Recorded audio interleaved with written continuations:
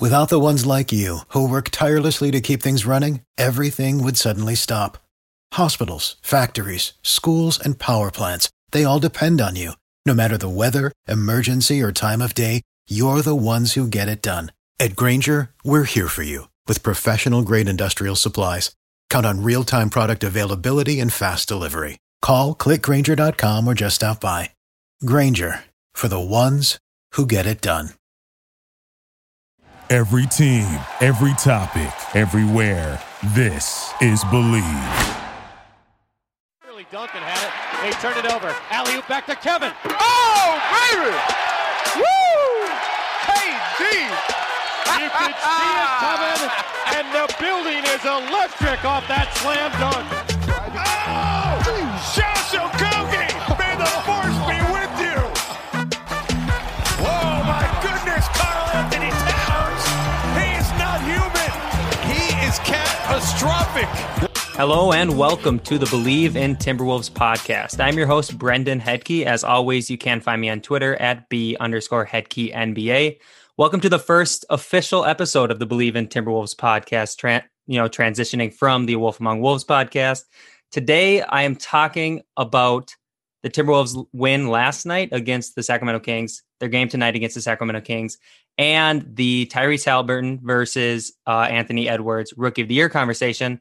And I have Brendan Nunez here with me from the King's Pulse. Is that the podcast? And then the King's Herald is the website you write for, correct? That is correct. Thanks for having me on, Brandon. Yeah, for sure.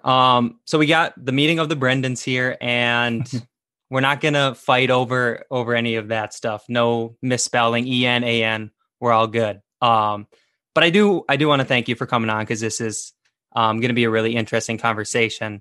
And what do you want to start with? You want to start with the games? Do you want to start with the Rookie of the Year conversation? It's up to you. Maybe let's start with Rookie of the Year. The games, I don't know about your point of view. It's probably similar, but I'm a little apathetic with some of these games. For sure. They're kind of rough watches.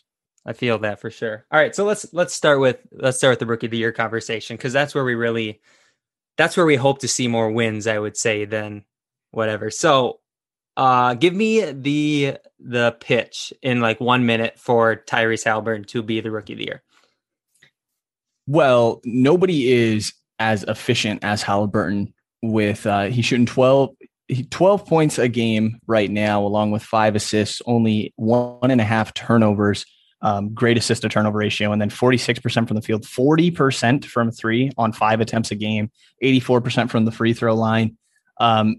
He just doesn't have that many weaknesses to his game out the gate. And I think you just saw him be one of the most impactful players from the jump, and you've seen him do it all season long. There wasn't too much of a rookie wall that he hit or anything like that. Just extremely high IQ. And I think he's just been one of the most impactful rookies from the jump. And extremely efficient, which I think is rare for a rookie. And you've seen Ant kind of come around in that end more as of late. I will admit, I do think this is LaMelo's award. Yeah, and I was gonna kind of come back to the LaMelo Ball thing, but so I'll give you my argument for Ant quick in about a minute. So Anthony Edwards, counting stats, leading the league or leading all rookies in scoring, and his averages just keep going up. When LaMelo went down, he was at about like maybe 16 a game. He's up to 18.3 a game. Efficiency's turning around. Post All-Star break, he's averaging like 20 plus points, around like 5 rebounds, a couple assists a game.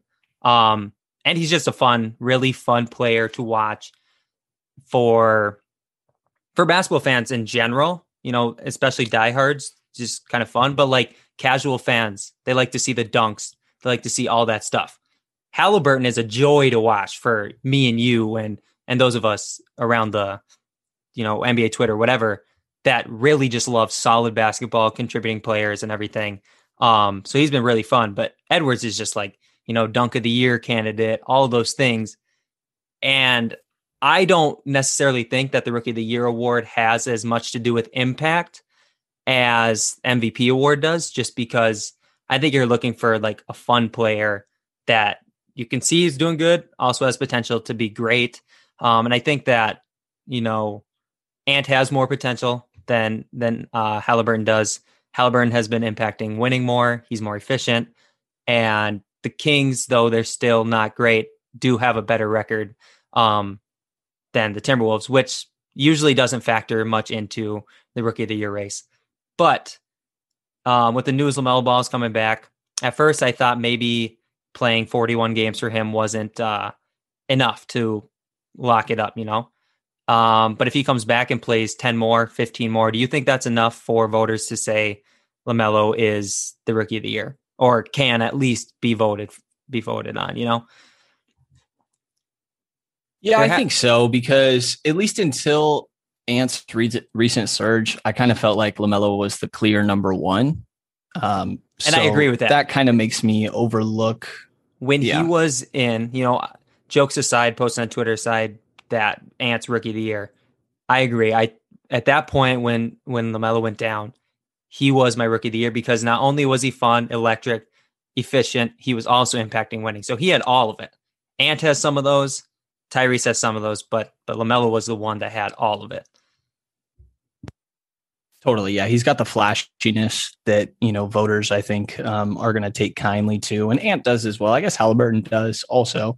But yeah, I mean, I definitely didn't expect LaMelo to be a good 3-point shooter from the jump, and 37% on upward of 5 attempts, I think is ridiculous for him. And like you said, I mean, to be able to impact winning and be efficient, put up the counting numbers. Halliburton doesn't really put up that too many shots. It's I see 10 for Halliburton, and then it's 16 for Ant. And it's been a lot more than LaMelo, that and LaMelo's.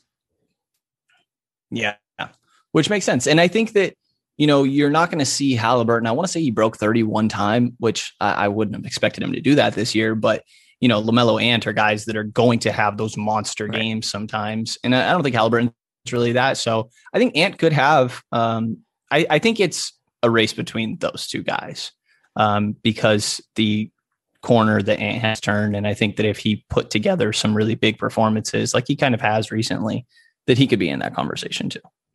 For sure. Yeah, I think this is, I think it's a 3-man race. If LaMelo comes back, play some more games, it's a 3-man race. I would say, unless LaMelo just looks bad to finish off the year and Ant just soars, or Halliburton just goes crazy and LaMelo looks bad, I think it's going to be LaMelo's award. And I'm glad that he's coming back from injury, because you never want to see players get injured. But that's just a really interesting conversation to be had, because they all have their very valid cases, regardless. Like somebody scoring 18 points a game, like, yeah, you want that guy to win it. Somebody that is dropping triple doubles as a rookie and is like the top 5 passer in the league already, that guy should win it. Somebody that's impacting the game, being efficient, being a really good defender, should win it. All those guys have cases, and in other years would have won it over, Malcolm Brogdon. Any of these guys, Malcolm Brogdon wouldn't have had a chance against any of these 3. But totally, that's just the nature of this is. And I think that speaks volumes to what this draft class has been compared to what people thought this draft class has been, because these aren't the only 3 rookies that have showed out. I mean, his Timberwolves have 2, like Jaden McDaniels has been one of the best rookie defenders. Patrick Williams has looked good.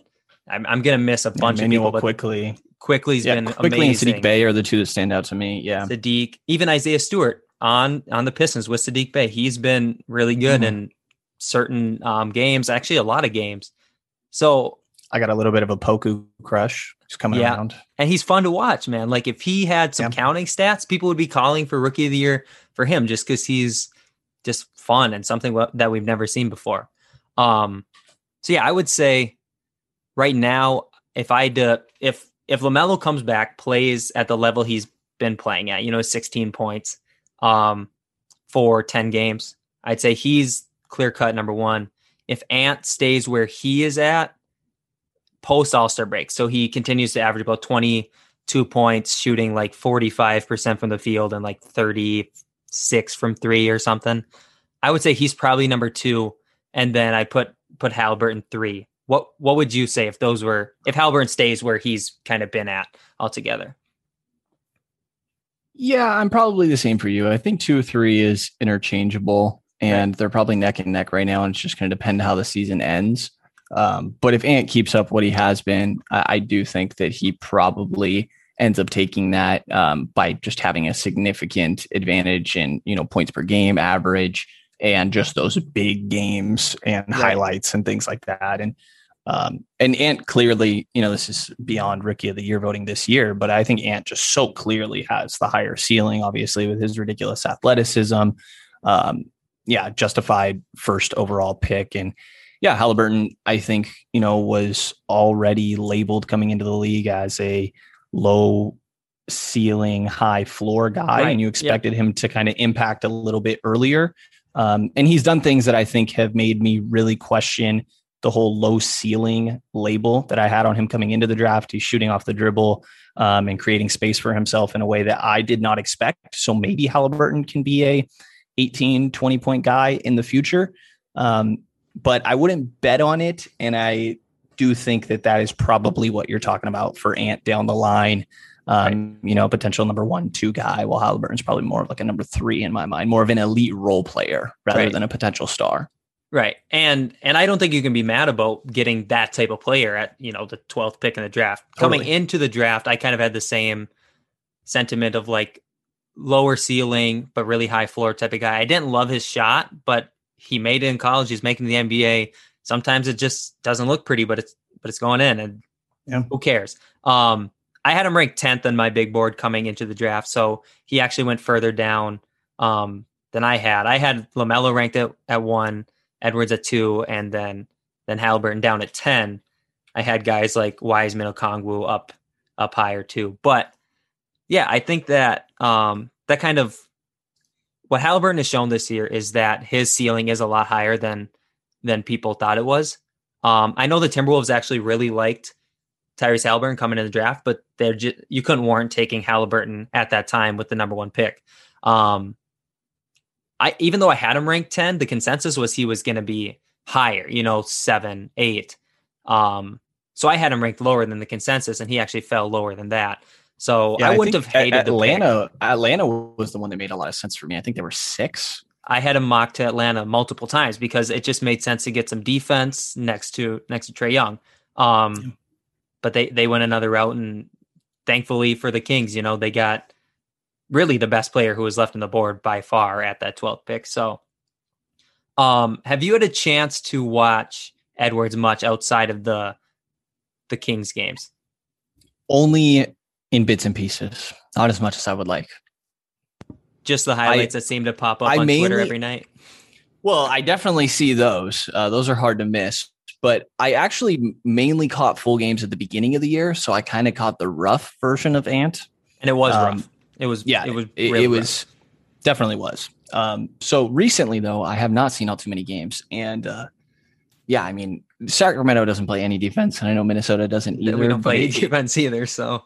The Wolves actually have the worst defense in the league since our new head coach came back. The worst. Oh, really? 30th. Wow, you took it from us. Wow. Defensive rating of 119 over that stretch. Just pitiful. Oh, man. Yeah, that is rough. But no defense on either team did make for a kind of fun game. Yeah, even though I love defense, it was exciting. But there's just multiple moments where you're like, holy crap, Anthony Edwards. Like, his... Both good and bad, though. There's a bunch of moments where like, holy crap, Anthony Edwards, you need to get down in a defensive stance too. But right. Yeah, he's definitely a factor in that defense. But rises up from just so effortlessly, so quick, and from the so dunk far. On DeLon Wright just seemingly came out of like nowhere, and there was I haven't been able to watch a ton of Haliburton games. I've watched a couple handful probably for at least a half or so, but it's really been tough this year considering how jam-packed the schedule is. With the Wolves are playing literally every other night, sometimes 3 out of 4 nights. You just don't have time to watch other games that are around the league, so it's been difficult to try and get to watching these other guys. But so that's why I kind of wanted to talk to you about it, because I haven't seen Haliburton all year. So talking about that Rookie of the Year thing with somebody who has watched him a lot, just something I wanted to do. I do have another question. Do you think performance head-to-head matters when you're talking about Rookie of the Year race? Interesting. I hadn't considered this. I'll say I think it does. Like if it's down the stretch like this, and it's like, clearly these guys are neck and neck, right? And yeah, I don't know that I would say. I think that if it comes to the end and it's you're deciding between the two guys, They're could at a go level back. Playing, right?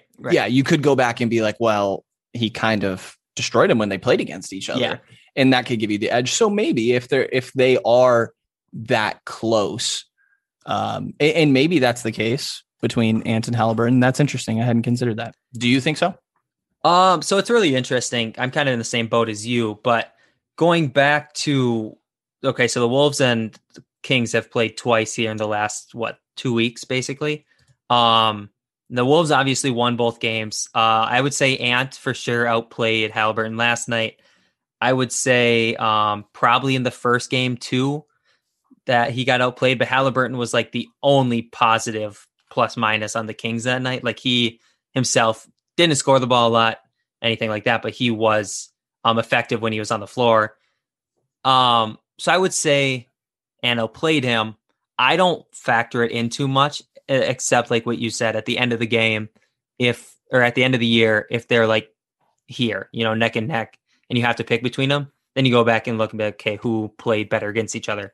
Right. But that's interesting too, because if you go back to the Timberwolves versus the Hornets, when LaMelo and Ant, say it got to that level where you're trying to decide between those two, well, the Hornets beat the Wolves both times.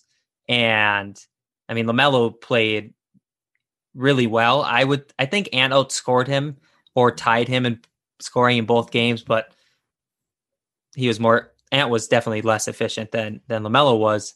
So I don't know. It's interesting to look at it because all these guys, you can sense that they want to play good against each other. I wouldn't factor it in unless it's a tie-breaking situation. I don't think that matters. It's just a game. How often are they matched up on each other for their 30 minutes a night? Right. It's probably, Ant and LaMelo barely matched up on each other. So I don't factor that much into it. I was just curious what you thought about that. Yeah, it's fun to see the guys, take it as a challenge though, and up their intensity and level of play because they're going against a guy that they could be competing for an award with. And I'll say I think Haliburton should be getting more minutes than he is. It's ridiculous that he's not starting. Even though Mo Harkless did look good last night. Mo Harkless it easily was the Mo Harkless game. Yeah, right. Last night. He did look very good last night, but I think he's probably not going to he might not even be on the team next year. Right. And Haliburton is like a guy you're trying to build with. So the fact that he for the season is playing less than 30 minutes per game is just astounding to me. He should be 32 plus minutes per night. And he hasn't been that. And that's kind of disheartening for somebody who wants to see him succeed. Who do you put that on? Luke Walton, or do you think that comes from the front office, or who do you think is telling Haliburton that he's not playing 30 minutes? I think it's Luke trying to save his job. And the bench lineup has been really bad for Sacramento. I think the first performance against Minnesota that just happened, or not the first one, but the first of this back-to-back, the one that happened last night, was probably the best bench performance we've seen from Sacramento all year. Right. Multiple guys showing up there. And I think the idea is, Haliburton to kind of run that second unit. But you can just stagger them. Like, I think that he ideally is playing next to Fox, getting comfortable with that duo. That's a long-term lineup that they need to be playing a lot of minutes together. So I think it's Luke. But I do think that you can look at the front office and be like, hey, you should be telling the coach to be playing this guy. So I think you could fall on both. But I mainly do point towards Luke. And I will say maybe a way to transition us to the game. The Timberwolves were really taking the ball out of Fox's hands, and especially late in the fourth quarter, or throughout the whole fourth quarter, really, it seemed like anybody but Fox from Minnesota's defensive point of view. I think Fox is one of the best fourth quarter scoring players in the league. Totally. So that definitely is something that I think Chris Finch and his staff like keyed in, like anybody but him. He is not going to be the one to kill you. And that's what they did. That's what you should do. Right. Yeah, you're right. Yeah. Like you said, he's leading the league. He might be second by like 0.1 point right now in fourth quarter total points. So yeah, I mean, I think it's a great strategy. And you saw Toronto do it a lot. Anytime Fox was driving, they're digging hard and really making it difficult on him. And he still, I don't know. He only had 4 points, I believe it was, in the fourth quarter. But what I was getting to is I think that when that's happening is when you need Haliburton to be able to step up. If Haliburton is going to eventually be a number 2 option, which I think is on the table, but I wouldn't call it likely at this point, he needs to realize, okay, they're going to put all this effort into Fox.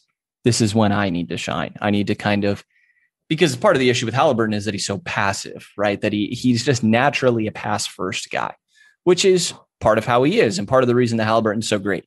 But if you need a guy to be able to take over and step up to the moment, Haliburton has had his clutch shots and things like that, but there's never like, just last night specifically, I just would have loved to see all this effort is on Fox for Haliburton to be like, okay, give me the ball and let me do this now, because I feel like he's clearly the number 2. Even Barnes could have done it, I guess, but you would have liked to see Haliburton just because of what that would mean for the future of that duo. But yeah, I mean, like if that was Ant or LaMelo, they're definitely taking that and trying to take over themselves, So I think a mindset and play style thing also factors into it. Right. Yeah. And that's a kind of the situation where when you think about, you have these multiple ball handlers. That's exactly what you have multiple ball handlers to do. You want to get them on the floor together so you can push the pace. You have options. And that's kind of what the Timberwolves do a lot. We've seen since D'Angelo Russell came back from injury, his first game back was the Kings game, the first one, not last night, but 10 games ago or whatever. D'Angelo Russell's played alongside Ricky Rubio or Jordan McLaughlin for a majority of his minutes. Plus, Anthony Edwards has been on the floor for a lot of minutes, who is also a primary ball handler and probably secondary ball handler, but a primary offensive initiator.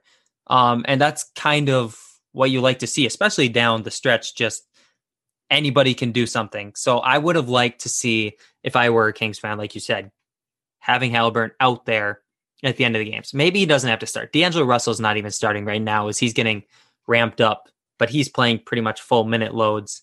So I don't know why he's still coming off the bench. That's the story for another time. But it's more about who finishes the game than starts it. And did Haliburton play the whole end of the game yesterday? Did he close the game out? I believe that he did. Yeah, he's definitely part of that closing lineup. Yeah, I'm pretty confident that he did. And it's just so weird that you look at like 134 to 120.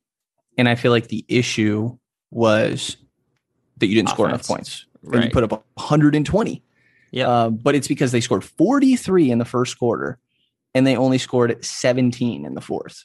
Yep. And it's like, I've gotten past the point where I'm ever, there's no point in every single game being like, well, they need to play better defense. So I've kind of gotten past that, and I'm just like, well, you just have it's to. It's not going to happen, right. I guess. Yeah, and you just can't score 17 points in the fourth quarter, right? Especially when you have so much offensive talent.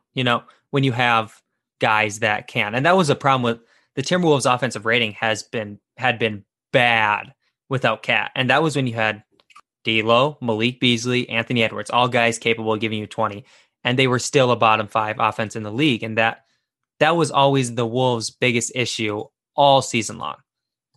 How do you get that offense? And I guess the answer was Karl-Anthony Towns. You put Cat out there and the offense is good. Take Cat out and the team just sucks.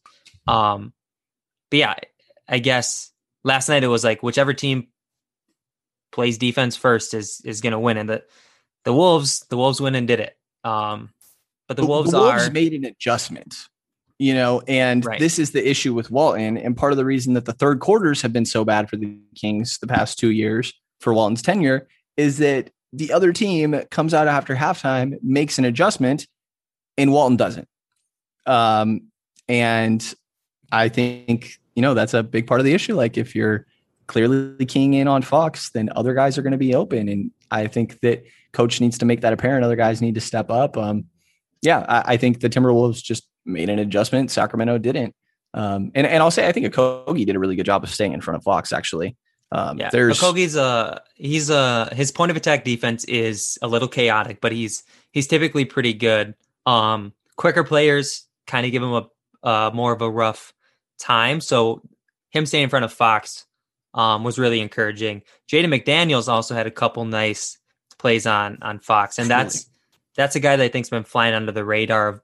Obviously, he's not going to win Rookie of the Year, but I think that's a guy that when you talk about, I think rookie teams is more of like the who was impactful, get that guy here. I think Jaden McDaniels could be on an all-rookie first or second team just because of how good a defense he's been playing. But back to the game, he played really good defense on Fox, specifically one possession that caused the shot clock violation. But we're talking about the Timberwolves, especially in the fourth quarter, since the All-Star. Okay, so backstory. If you're not a Wolves fan, you don't really understand this. When Ryan Saunders was the head coach, the Timberwolves would get themselves good leads in the fourth, 10, 15 points, 5 minutes left.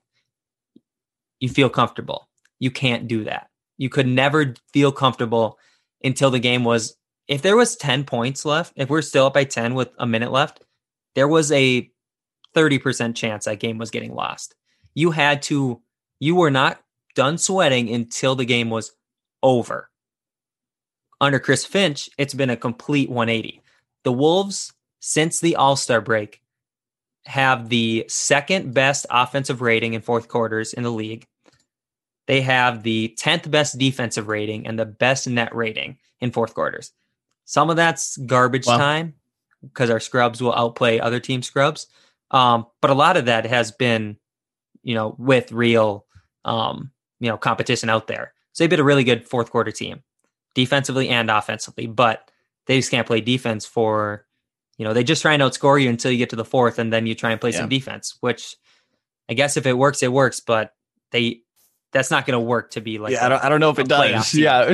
Right. It works every now and then and you feel good about it, but unless your offense is so good, it's like maybe like, Brooklyn, the Wolves offense isn't as good as Brooklyn's, but the last night's game was fun. You just kind of felt from the get-go like, whoever makes more shots is gonna win this game, and that's kind of what happened. The Wolves was interesting. Cat was pretty much invisible offensively to start the game. I think he had like 5 points in the first quarter. He was rebounding the ball well, but it was kind of the Ant show in the first quarter. He had 16, and then D'Angelo Russell came in, took over at the end of the first, beginning of the second. But then it was Cat down the stretch, and that's I think that's when you really need your best player to turn it on. The Wolves' best player did. The Kings' best player didn't because he was keyed in on so much. I guess talking about De'Aaron Fox and Karl-Anthony Towns, because I think they're close to the same tier when you talk about like players. Do you think that either of those players can be the best player on maybe not a championship team, the best player on a home court advantage team in the playoffs? Yeah, I just have been contemplating this a lot with Fox. I do think so. Fox has taken a big leap this year. I'll say from Fox's point of view, solely for this for now. I totally think that's the case. And I think you needed obviously another like all-star caliber guy on that roster. I think, seeing just one star level guy is not enough for some of these teams, especially when you're talking the Western Conference. But I think Fox totally can. I think that he's shown a confidence and willingness to shoot the ball from range, even if he's not hitting it at a great clip, enough that defenses have to respect him there. The way that we've seen him just fully take over games in the fourth quarters this year, maybe things change as teams are taking the Kings more seriously and he's more game planned against, kind of like we saw in the fourth quarter of this Minnesota game. But I think Fox is going to be able to work around that. I think, you're mainly talking offensively, I think, with that general question. And I think he can be a number one engine on a pretty good offensive team. You're kind of already seeing it even though I think it is important that, like, I don't think teams take the Kings all that seriously. Right. So yeah, I mean, I do think that that Fox can be, and I think the question when it was Cat, right, was more so, and correct me if I'm wrong, like, I think that the idea is you felt like he can do it on offense, but is he too much of a defensive liability? And that's really improved this year, right? Right. Yeah. And I'd say that was fair. Cat, the question's always been about Karl-Anthony Towns' defense. And this season, at the beginning of the year, Cat was playing just really solid, like really good. I would say really good defense, but he was only scoring 21 points a game. And so Dane Moore, I don't know if you know who Dane, yeah. I'm Dane's actually talking to Dane later tonight. Yeah. Oh, nice. Yeah. So yeah, Dane, on his podcast would always talk about maybe Cat can't do both. Maybe he can't score 25 points a game and still have enough energy to play defense. And it kind of looked like that. It was like Cat's still not playing.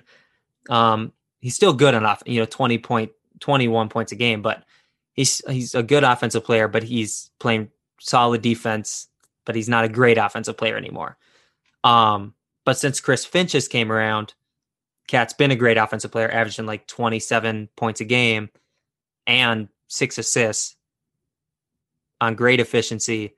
And he's also still playing that defense, maybe a slight bit down, maybe a little bit worse than he was the first handful of games, but still really good. So it turns out that was just a thing of, okay, Cat just need a coach that put a system around him that worked well. And Chris Finch did that, and Ryan Saunders didn't do that. But so yeah, I think Cat can be the best player on a home court advantage team in the playoffs. But I think that your second best player needs to be, and I kind of think this was De'Aaron Fox too, really close. So if Cat and De'Aaron are top 15 players, I think you need a top 30, top 35 player next to them. I don't think you can get away with having a top 50. I don't think D'Angelo Russell can be your second best player. I think you have to hope that he's your third.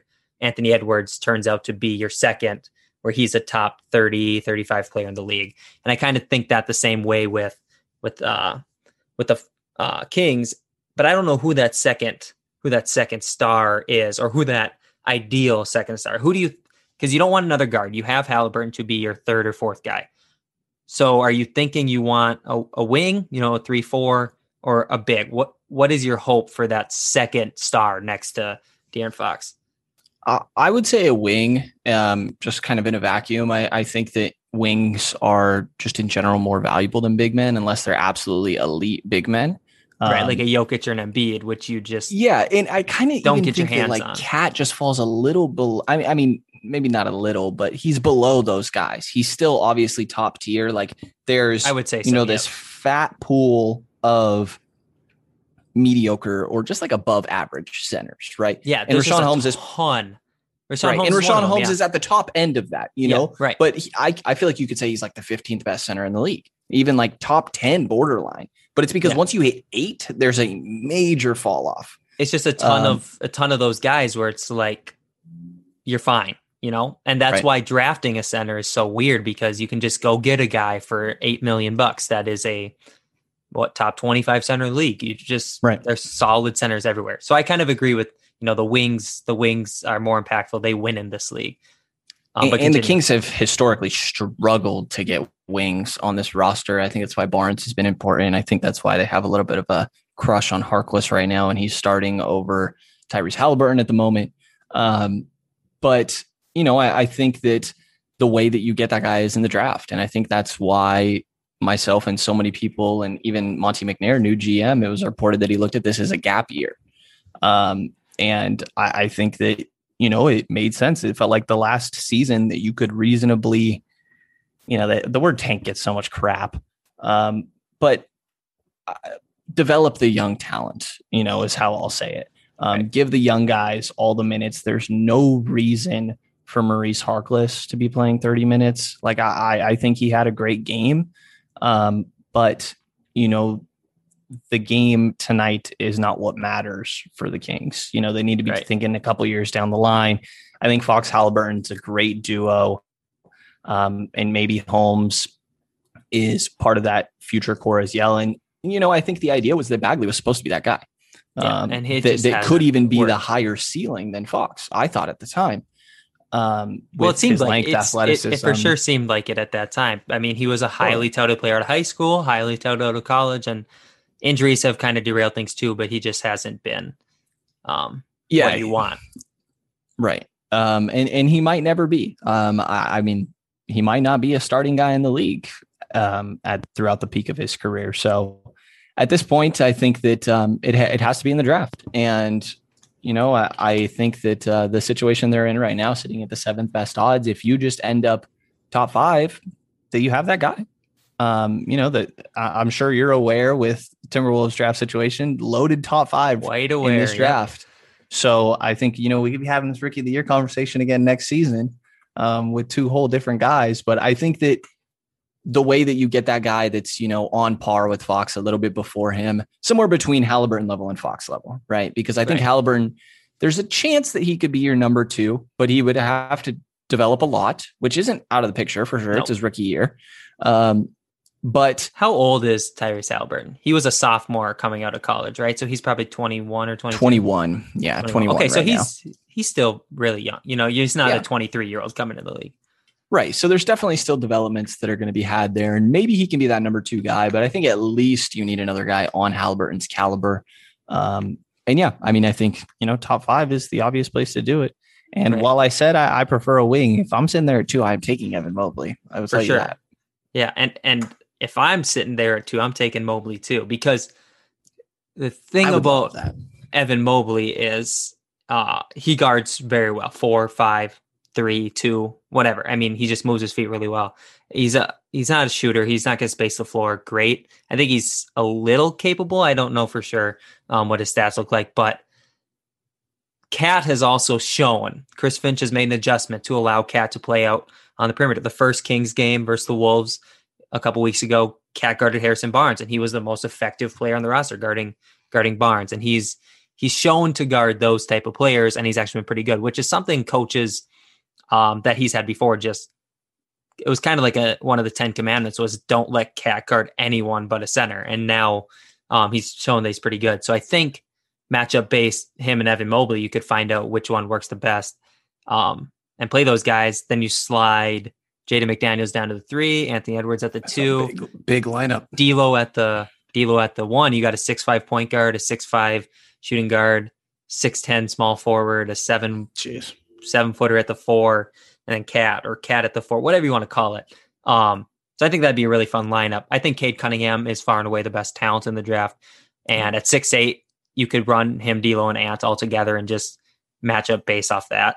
And just kind of have 3 ball handlers. It would be fun, but there's only a 40% chance either of those things come to fruition. So Halliburton and Cade where we played a under 16 league together for a while. So I'm holding out. Interesting. I can't help but watch those games. We think about like John Morant and Zion Williamson were on the AAU team together too. It just seems ridiculous. But yeah, so I think it all comes down to the draft, and the draft is in June. So only a couple months, or the draft lottery's in June.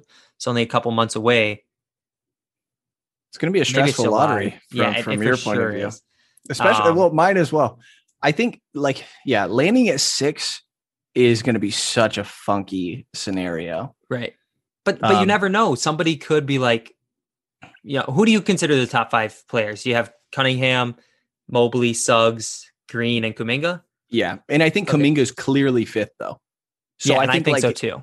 I think there's a slight chance that Kuminga falls, That's what I was going to say too. I wouldn't bet on it, but yeah, like if you're at 6, there's a chance, right? It's like, well, last year and it's further in the draft, but sitting at 12 for Sacramento, I was like, well, this sucks. There's clearly 11 guys to me. Yeah. But you always kind of think that when you have that pick, you're like, right, there's only 11 guys. We got 12. There's only 11 guys. We got 5. There's only 4 guys. But I get what you're saying. But it felt pretty clear to me, but it was like, okay, well, obviously there's a chance someone could jump, or maybe, somebody might love like a Corey Kispert or Jalen Johnson. Jalen Smith is exactly what happened in Phoenix. I think he went 10. And I was like, holy crap, we're getting one of Vassell or Halliburton. This is perfect. And I was fine with either one and ended up with Halliburton. So yeah, it just takes one person to reach, right?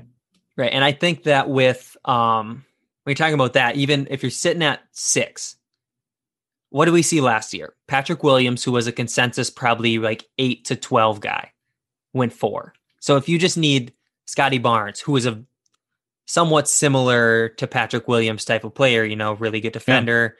Yeah. You don't know what his offense is going to look like. He could jump up. Somebody could fall in love with him. I don't know who, but somebody could fall in love with him up there at their pick. And, there you go. You're sitting with Kuminga at 6 or whoever it is. Yeah, I think that's really interesting. So number 1, you'd say is Cade. You said you'd take 2. You'd take Mobley. 3, would you go Suggs or would you go Jalen Green? They're both. Jalen Green's taller, but he's also smaller. He's 30 pounds lighter. Right, which I think is the issue. Like we've seen a lot of 3-guard lineups from the Kings this year, especially when Corey Joseph was still on the roster. But I think you need one of them to be stronger. Like you said, like Fox and Halliburton are both slimmer guys that I think could get overpowered. And I don't think there's any world where either one of those guys is guarding a 3. I think they would just get bullied. But I think Suggs, 6'4", 205, like he could guard 3s. Right. And yeah, I mean, I guess Green can in a pinch. He's got more height to him, and the idea is that, you would just need a really good 4 or 5 defensive pairing. Right. So I would take Suggs before Green. But I'm really not. It could go either direction. I'm not upset with either pick because I think that Green, for a little while, I was debating putting him 2 until Mobley just absolutely won me over. I think Green's scoring potential is just through the roof. Right. Yeah. And I agree with that too. I think for the Wolves, that one's interesting. I think you just take Cade 1 just because he's the best player. You just don't want to screw that up. 2, I could see him going, Suggs, putting him at the 1, Ant at the 3, D'Lo at the 2, Jalen and D'Lo, whatever. Green, I don't see too much just because I think he's very similar to Ant. Maybe better, but very similar type of player. I'm a little partial to Jalen Suggs. Obviously, he's from Minnesota. I watched him play basketball in high school and play football in high school. I was going to say, he was a quarterback. Yeah. It's funny because he actually, in the state tournament for the football, we were there because he was playing the high school that my girlfriend's siblings go to. And it's actually the school district I just got a job in. So it's kind of interesting. We see all these clips of Jalen Suggs playing, and then it's like Wilmer, which is like the school that we were there watching in the background. But yeah, I don't know if you've heard, he was a quarterback, which seems like you couldn't say anything about Jalen Suggs without hearing he was a quarterback. But I do think he's just a winner too. And now Gonzaga got Chet Holmgren, who is Suggs's high school teammate and is just a freak. Maybe you want to tank next year, and there is your second star. Yeah, right there. Maybe. Hopefully, the draft lottery odds. Hopefully, both of our teams are competent at some point. Well, we are the 2 least competent organizations over the last 15 years. I would say. The Wolves have been in the playoffs once. I don't know the last time the Kings. I think they hold the longest years. one. It's been 15 years. So LaMarcus Aldridge just retired, right? Yep. Went his entire career without seeing the Kings make the playoffs. Marcus played a long time too. Yeah, he did. And that the Wolves are in the same boat. They went from 03, 04 or whatever to not make the playoffs until a couple years ago when they beat out the Nuggets in game 82. Yeah, the Jimmy year, and then everything went back downhill. It was very entertaining, I will say. Maybe from an outside perspective, but it was not entertaining. It was not entertaining for us. Okay, one last thing. I just want to talk about, what do you think, adjustment-wise, the Kings will do tonight to kind of counter some of the... Because I don't think the Wolves will shoot the ball as well as they did last night, but who knows if the Kings will. Buddy Hield didn't shoot great last night, did he? Maybe he did. No, 3 of 11, every single attempt from downtown. I mean, I would just guess that this game is more about the stars. because it seemed like it was like really featuring a lot of role players, like Mo Harkless hitting 3 from downtown, DeLon Wright hitting 4 threes, Terrence Davis knocked down a couple. Chimezie Metu had 16 points. Metu was pretty impressive that last game. Yeah, he was. Naz Reid did not like Metu at all. So I mean, I really think that like Fox and Halliburton just need to come out and make their presence known on the offensive end of the floor. I'm not really going to talk about any defensive adjustments because I don't think we ever see those anyways. Right. But I think that Fox needs to be more aggressive, and sometimes you don't see that. It was reported that I guess he had some slight injury, so he was on a minute restriction, which just came out, I want to say today, actually. I think I saw that too, yeah. Or maybe after the game last night, but it wasn't disclosed before the game, which is suspicious from the Kings' point of view. And there's been a couple times this year where I remember questioning Fox of, he doesn't bring it on a night-to-night basis. And it's like, well, he might be dealing with a lingering injury that still happened recently. So that could be the case right now. But I do think that, the team goes as far as Fox carries them, and 14 points, only 4 in that fourth quarter against a really bad defense is just not enough from Fox. Right. So I kind of think the main thing is that he just needs to be able to take over. And then if Minnesota decides to go with the same, as they probably should, anyone but Fox tactic, Halliburton and Barnes are the two to me. And I think Barnes, as much as I want it to be Halliburton, I think Barnes has an easier chance at that at the current stage of his career. And what if McDaniels is guarding him? I think he totally can overpower him. Even though McDaniels has been a good defender, I think Barnes is so slow, methodical that he's definitely going to be able to get McDaniels to bite or just be able to power through him, do like this super slow old man Euro that he does and things like that. So I think Fox needs to have pedal to the metal from the start. And then when it hits that fourth quarter, need to be able to turn to one of Halliburton or Barnes if Fox is absorbing all that pressure. But yeah, I mean, I kind of think, like I said, I think it's more of a star battle tonight. Yeah. And I guess for the Wolves, your hope is, De'Aaron Fox probably is not going to score 14 points a game. He's probably going to have a much better game than he did last night. From the Wolves' perspective, you just hope that you don't let Mo Harkless have 20, and you don't let Metu have 16, and you don't let DeLon Wright go for 14, which isn't like out of the question. DeLon Wright, I don't know what he averages for the year, 10 points. So that's 14 is nothing absurd, but like you just hope if Fox is killing you, those other guys aren't.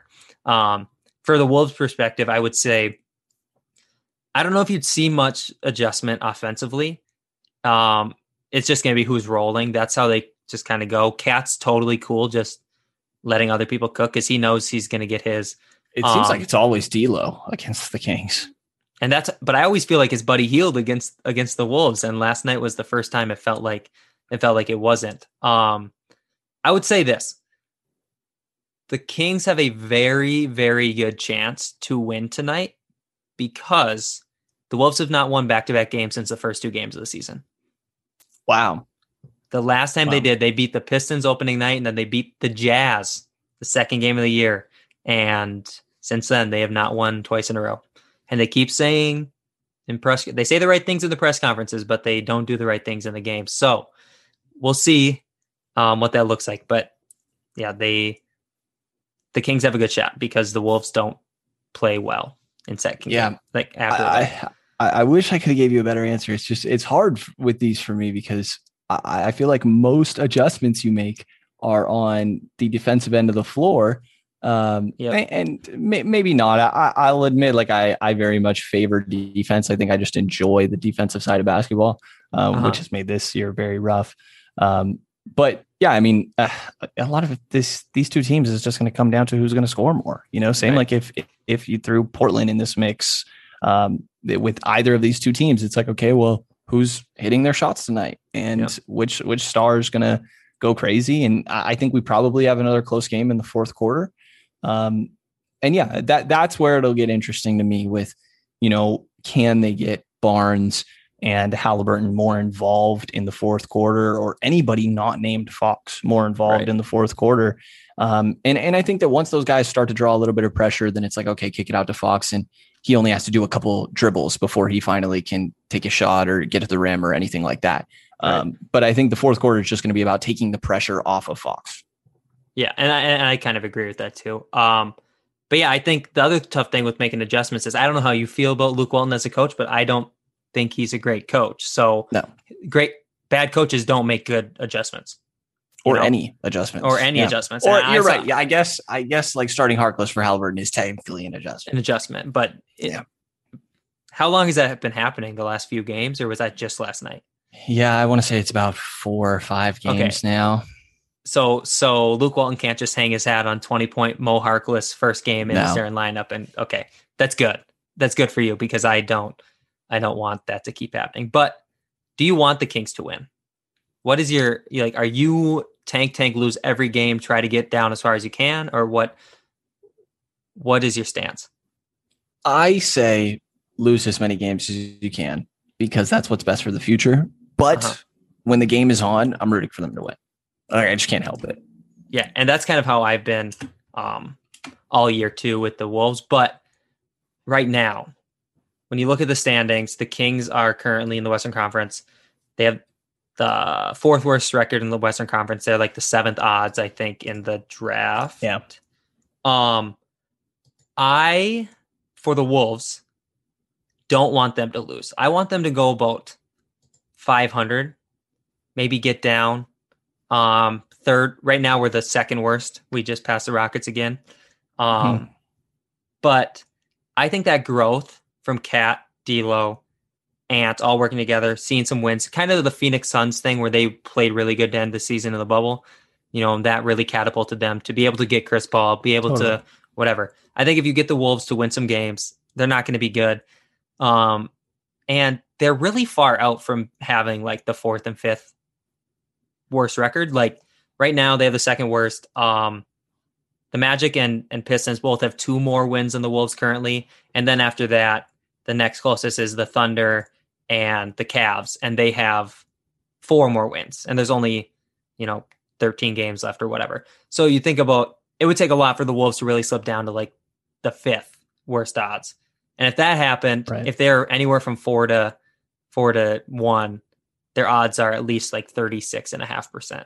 It's 40 if you're top 3, 36. I'm like, I'll take that to see a clearer path for what we can do, understand who needs to go, who can play, whatever. Totally. Right now, the Wolves are 6-5 with Cat and D'Lo. If you're telling me if they go out the rest of the season, they're 500 with those 2, you're either bringing back Malik Beasley next year or you're trading him for someone, and you possibly can bring in a rookie that could be impactful as a rookie and for the future.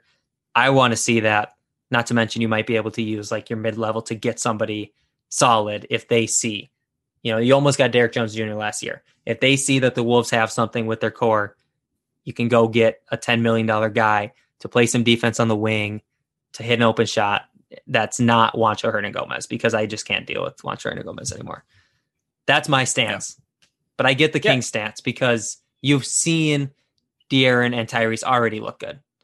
Other than that, you're still trying to find your piece. Yeah, the Wolves haven't seen that. Yeah, 2 stretches of winning 7 of 8 games, beating good teams, going neck and neck with Philadelphia a couple times. They beat Brooklyn on the shoulders of Tyrese Haliburton, really. So yeah, they have had some promising basketball, and I think like the important difference when you're talking about, do you want to win or lose games, is like you said, Minnesota is like in a spot where they're pretty much already going to be top 4, top 5, unless there's some outlier situation. Sacramento sitting at 7, they're 3.5 games from being 6th, but they are only 2 games from falling to 11th. Yeah, and that's not where you want to be. Right. So kind of need to, clearly be one of these teams in this tier of 5 or so that is at the bottom end. And I'll say that I think in the draft from 6 to 10, even like 12, I don't know how big of a difference there will be between those talents. It seems like there's kind of like a tier break there. But I do think obviously, the higher the better. Like I think 5, 6, 7 is hopefully the sort of range that you're talking about for the Kings. And just be in a spot where, you have a chance to jump. Yeah, and I think with the Kings, there's a little comfort knowing you're going to have your pick no matter what, correct? Like you don't. For sure. Yeah. And we don't have that. You. Right. Yeah. So I'm not going to really think too much on it until the season's over. I'll put out my Kate is coming tweets every so often, but other than that, I don't play too much into it until it's really time to think about that. But other than that, I'm talking about it all the time. I think yesterday I was tweeting about Evan Mobley. For sure. I also just don't have time to look into the draft prospects as much I did last summer. I just had days to just watch. Oh yeah. Right. This year's the summer was so long too. Yeah. You had pre-bubble too. I started doing it. Yeah. But I guess last thing before we go, prediction tonight. I guess I don't always like to do like who's going to win. So I want to do this prediction tonight. More points than last night combined or less points than last night combined? What was last night? 134 to 120. So we got 254 total. 254. So what are you thinking? More points combined or less points combined? Back end of a back-to-back. I think it's less. But that's dangerous. It's so dangerous to less with these two teams. That shouldn't be that hard of a question, but I'm going to go less. I'll go less. I think guys are just going to be tired. Yeah, I'll go with less because there were some like 40-point quarters that probably slow down a little bit. Like I said, I think it's more reliant on the stars this game, and I don't think their efficiency would be amazing. But I don't think you get like this raining threes. Like I think it was specifically the first quarter of that game was ridiculous, insane.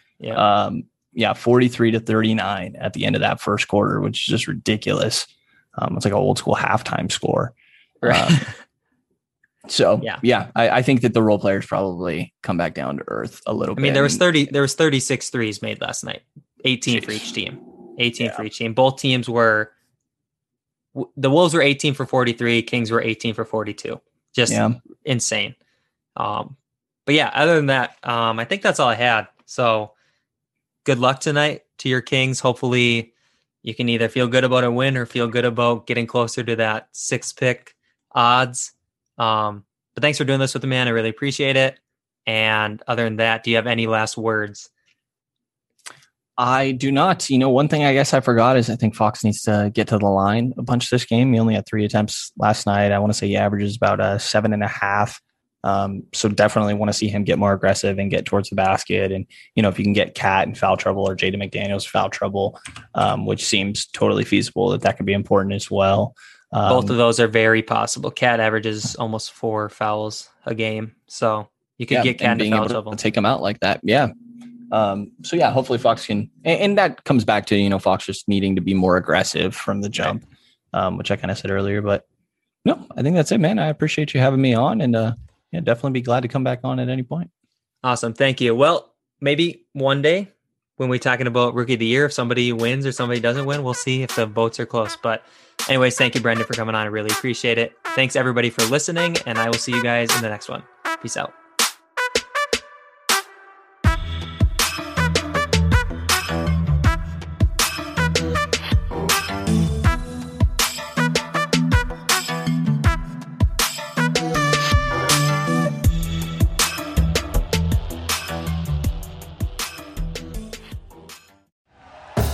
Thank you for listening to Believe. You can show support to your host by subscribing to the show and giving us a 5-star rating on your preferred platform. Check us out at Believe.com and search for BLEAV on YouTube.